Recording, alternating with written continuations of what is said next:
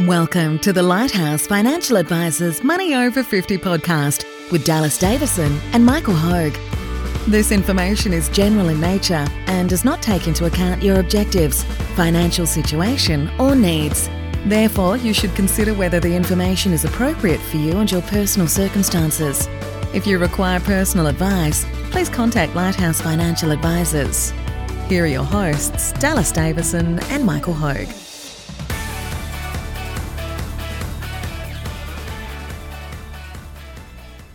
Hello, the topic for today's discussion is, can we do this on our own? So what do you mean by that, Dallas? I actually wanted to quickly discuss this because it's one that we see a lot of, generally after our first appointment. In some cases, the discussions we have around in that first appointment are generally bigger picture of, okay, we need to get you guys making these contributions to super, we need to change this investment strategy of your super fund or roll over to a different fund. We need to be making these repayments of your home loan.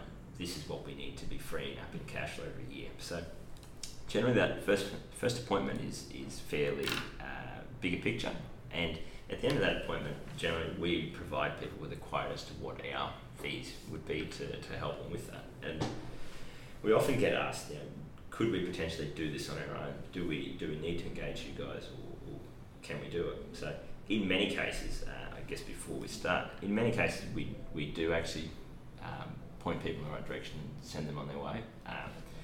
If someone's situation is very simple, there isn't a huge amount of value that we can add, or we don't feel that the value that we can add is going to be more than the fees that we would have to charge to work with that person, we would just send them on their own and try and point in the right direction of things that they need to go and do. But it does happen sometimes that obviously different people value different things, and so we may have two lots of clients that come in that we propose to do the same work for and charge the same fee.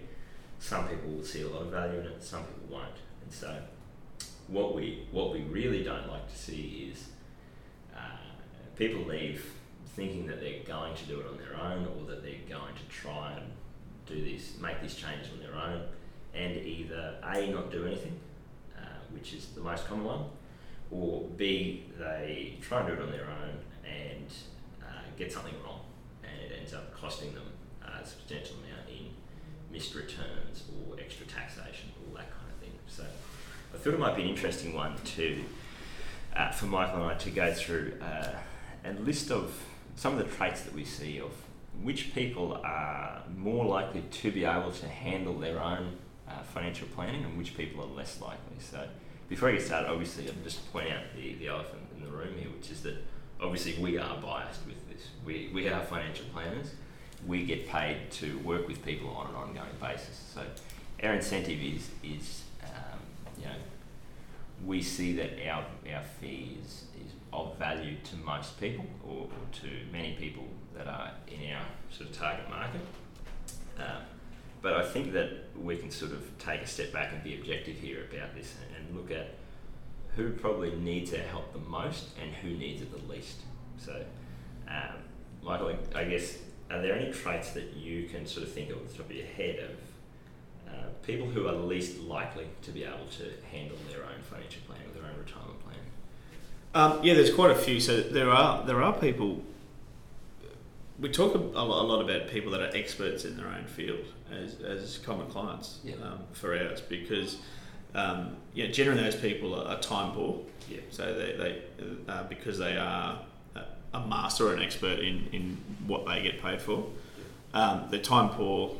They actually don't want to dedicate the time to do this. So that's another good point. They actually don't want to dedicate the time to learn a new trade. And that's, I guess, a part of that with the time component is, we were speaking about this just before, is that it's not just a matter of the time to do the research initially and work out how to all these different things working together. It's an ongoing process of education. And like you say, for people that have the time and are willing to do that and keep up to date with all those changes, then they are more likely to be equipped to do that. But for many of our clients or people that we see in their 50s, as you say, they're experts in their field. They're normally at sort of their prime capacity or prime value that they're adding in their workplace. So they've spent 30 years doing something, they're the expert in that. It's normally inefficient, as you say, for them to go and learn another trade, which is effectively what retirement planning is there, is to, they would be better equipped to, if they are time poor, which many of those people are, it's probably not the best use of their time is to go and do the research and learn about all those different things.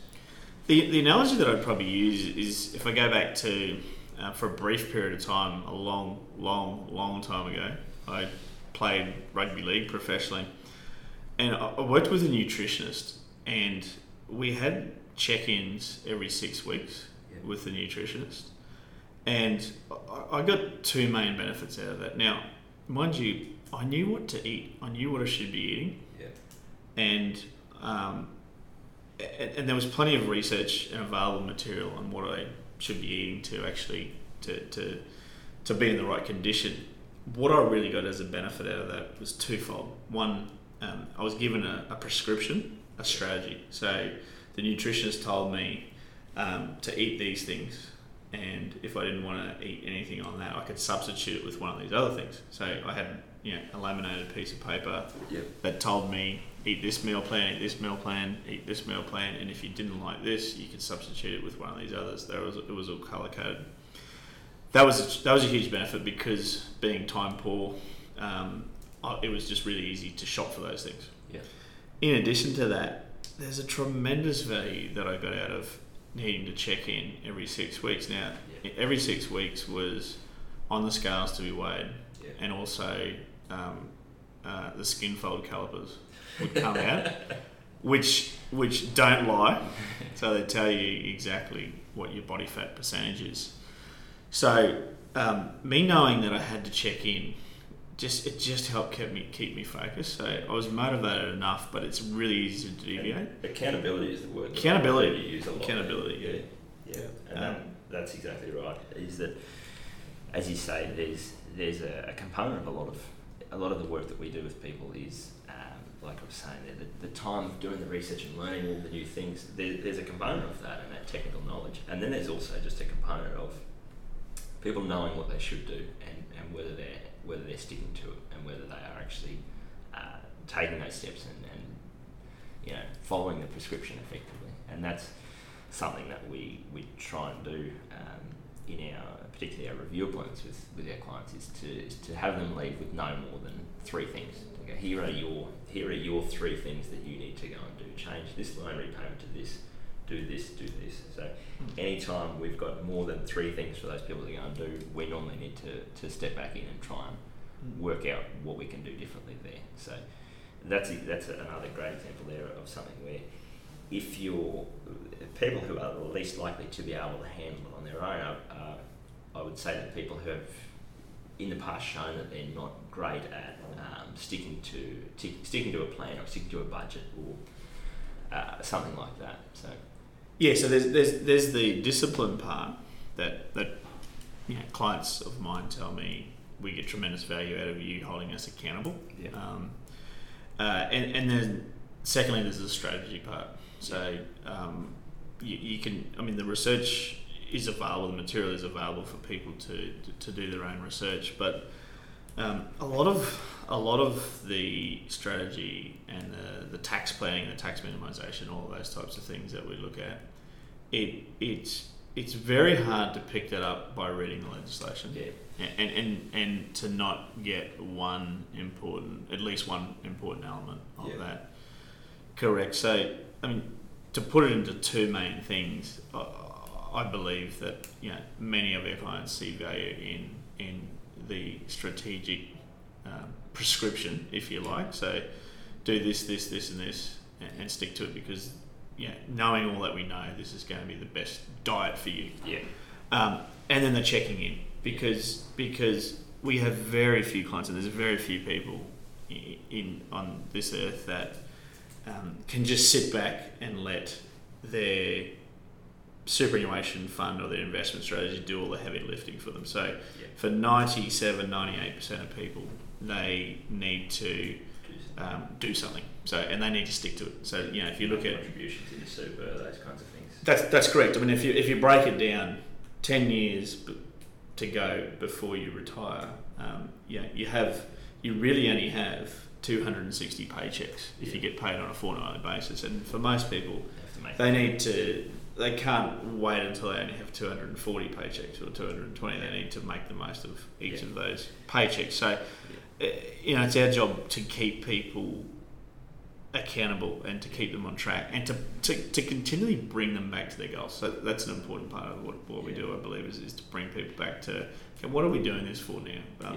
This is what, this is where you want to be in retirement. And people get tremendous value out of that, I believe. And that's a point also of some common thing we see of people who struggle with handling their own financial planning is basically, aside from the time or the technical knowledge, is just if people don't enjoy it or don't want to deal with it, what you tend to see is people bury their head in the sand. And so, that's a great example. If you've got 10 years to go and you get paid $4, you've got 260 paychecks. If you bury your head in the sand for a year, all of a sudden you've got 26 less paychecks. It gets that much harder every year. And so that's I guess another category of people that may struggle on their own. If you don't enjoy it and you don't want to deal with it, it's going to be very hard to keep motivated, to keep on track, to keep having those conversations with your spouse, to keep on track with legislation, all those sorts of things. If it's not your idea of a good time. Now, obviously, for most people, that isn't their idea of a good time, and I understand that we're probably complete weirdos with our enjoyment of crunching numbers and learning about new different ways to minimise tax and all that kind of thing. You touched on the couples, and that triggered my mind for something something that we hear quite often is that couples say to us that we've actually been really good in getting them on the same page. Yep. And it's not often that couples actually sit down and talk about their finances. And if they do, it's generally just a really, really tiny element of their finances, such as what school should we send our children to. That's a tiny element because you'll find that there'll be a cost differentiation. So that tends to be the extent of the financial planning conversation. So it's one that it's interesting, like you say. It tends to be something that couples often talk about, shared expenses, or should we buy a new car? Should we, what school should we send our kids to? Those sorts of things. They don't tend to talk about shared goals as much. So it's less likely that you have a couple sitting there and going, hey, where do we want to be in 10 years' time? Are we on track to be there? What do we need to do? When our goals change, or if we're not enjoying work as much, what do we need to do differently? All those kinds of things that's less likely to have a couple who is sitting there on a regular basis and having those discussions. The other thing that my clients tell me is that they really, really value knowing that we're across everything always, regardless of legislation changes. So legislation changes are quite common, and they can either be a threat or an opportunity. Yeah. Now, the last few years, it's changed significantly. So, people that were receiving a $16,000 part age pension on the 1st of January 2017, that got halved for many people to $8,000 because of a change to how Centrelink looked at the assets test. You were able to put, only not so long ago, $50,000 each into your superannuation fund and claim that as a tax deduction. That got cut to $35,000 and then cut again to $25,000. So legislation changes all the time, and it's a matter of actually being on top of that legislation and across it, so that you're not disadvantaged and that you can take advantage of opportunities as it changes. And that's I guess a good point, is that even in where I have a similar sort of thing, I actually had a family friend who did some work initially getting them set up with moving into a pension account and things like that, and they didn't want ongoing advice. It was a fairly simple arrangement, and so they said, well, we're just happy we'll keep a track of everything and we'll go along as we are. And a year later, they basically got back in touch with me and asked me to take over as the advisor on that account, because they just weren't confident and comfortable that they were on top of everything that was changing. And it was actually something where in that year nothing had actually changed. They didn't have to do anything different. There wasn't any changes that had affected them. It was just that every time they saw another headline saying about a change to super or a change to tax, they would constantly have to try and run through their situation, understand how this new legislation affected them, what they needed to do differently, all those kinds of things. And so they basically they came back a year later and sort of said, we want to outsource that worrying to you. We want you to have to worry about it, and you can stress about it, and you can let us know if there's anything that we need to do differently. And that's been a great arrangement since then. I have a review with those guys once a year for about half an hour, and pretty much they're dream clients, and they get a lot of value out of that, because they just know that anything that comes up, I'm taking care of it from our end. Yes, and I mean, to be fair,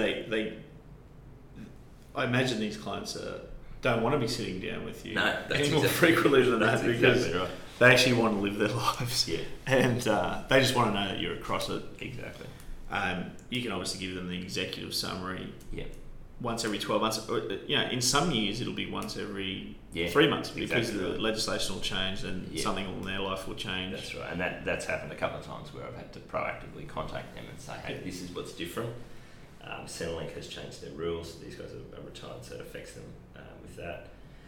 Those sorts of things. But that is something that people who are, it's not even so much least likely to be able to do things on their own, but least willing to do things on their own, is that a lot of people get value out of being able to outsource that concern to us and not having to keep a track of how those rules are changing over time.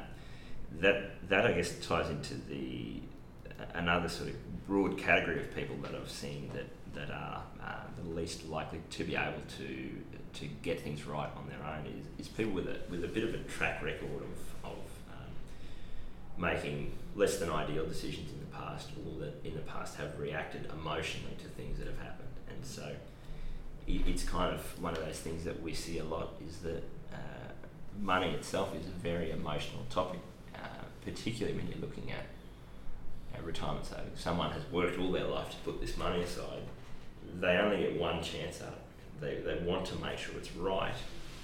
And if they look back over their last 30, 40 years of working life, they can see situations where they go, well, we probably didn't do the right thing there, or we could have done that differently, or geez, I wish we would have spoken about that with someone before we jumped in and did that. So that's another category of people that I see that get a lot of value out of working with an advisor, is that they're not confident that they're going to be able to make the exact right decision every time, and they know that they have a limited window, generally within 10 years of retirement. They can't afford to make any more mistakes, and they don't want to make any more mistakes. It's interesting because I'd heard one time that human beings are wired to, if they perceive a threat, they're wired to take action. Yeah. And I can understand that. Obviously, there's a lot of things that we do today that are born out of when we were in caveman days. So if a woolly mammoth is charging at you, of course you want to take action. You want to move. So generally speaking, though, if a lion's going to chase you, the best thing to do, so they tell me, I don't know this out of practice, is to stand still, don't run. And it's the same thing with financial markets. So when there's a perceived threat, people often think that they need to take action. I mean, they can anecdotally look at 100 years worth of market data and realise that the drops are temporary and they all recover. But right at that very moment in time, they are compelled to actually take action when the best thing they can be doing is just simply doing nothing, just writing it out. I've had that's a great analogy. I had a very similar situation when My father and I went on a safari in Africa, and we were sitting in the Jeep, and a lioness walked past about a metre beside me. And it was exactly that situation where I knew that the right action was to sit there and not move, and don't do anything, don't move, don't shift, don't do anything. But I can guarantee that if I wasn't sitting there with the park ranger right next to me telling me not to move at that moment in time, I would have been much more likely to panic, jump out, go and do something crazy, because you're a metre away from a lioness that is on the hunt. So it's exactly that situation where sometimes what you actually need is not just the knowledge of what do I need to do when this happens, but you need someone there with you that you trust and can rely on their advice at that moment in time. It's a great analogy. I'm trying to picture this. So wrapped up in, so the park ranger's telling you, don't do anything, don't make a move. Yeah. And inbuilt into that, I imagine you would be thinking, this guy has seen this before. Yeah. 100 times. Yeah. 1,000 times. Yeah. So you took their advice. Exactly right. Yeah. If it would have been another tourist telling you that. Yeah. I would have been grabbing him, throwing him at the line and running the other way. But that's exactly right. That's, I think, something where a financial advisor that you can trust, that you can rely on, is a useful thing for a lot of people. Is not only is it the advice that you're getting at that moment in time, it tends to be that it's coming from someone who has seen it before and who has, this is what they do for a job. As we say, this is a trade that they have. They do this day in, day out. They know how to deal with these things. So, we see that on a smaller scale when clients change jobs, for example. It can be a stressful thing of, someone will ring you saying, I've quit this job, I'm moving here, I don't know what do I need to adjust, what do I need to change. And because we see it day in, day out, it's a very simple, very easy process to break down the component parts of, okay, what do we need to do based on those changes? And normally by the end of that phone call, they're much more comfortable about the fact that they're on track. There may well have been things that they knew they needed to do, but in a moment of stress or in a moment of high volatility, they're more likely to make a poor decision. So wrapping up? Yeah, basically there's as we said, we are biased, we are financial planners, we get paid to work with people on an ongoing basis, but interesting enough though, I'd like to point out that there's nothing less satisfying than actually working with people who don't follow our plan. Yeah.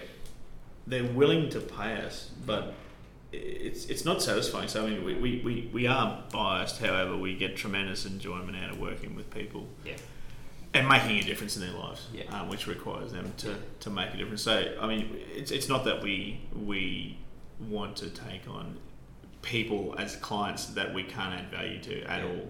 And that's a good point.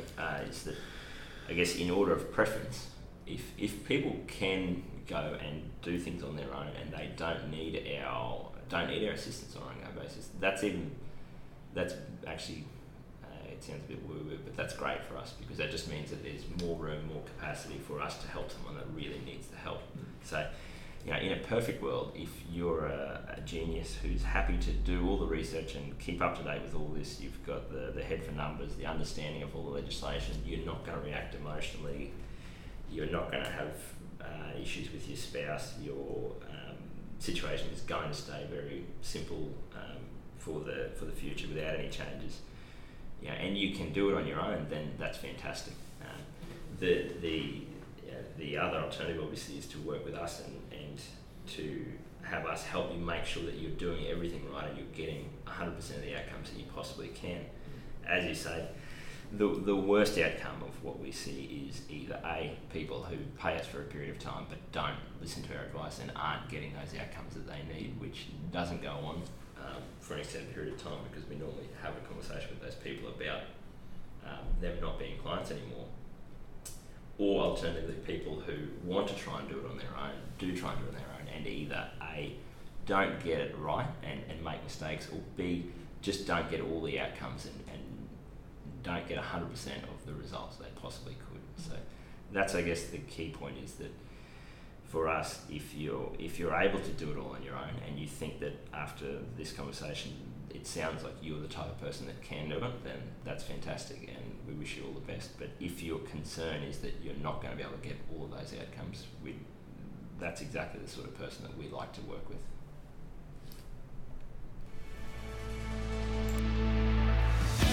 Thank you for listening to the Money Over 50 podcast with Lighthouse Financial Advisors. We look forward to catching up again soon.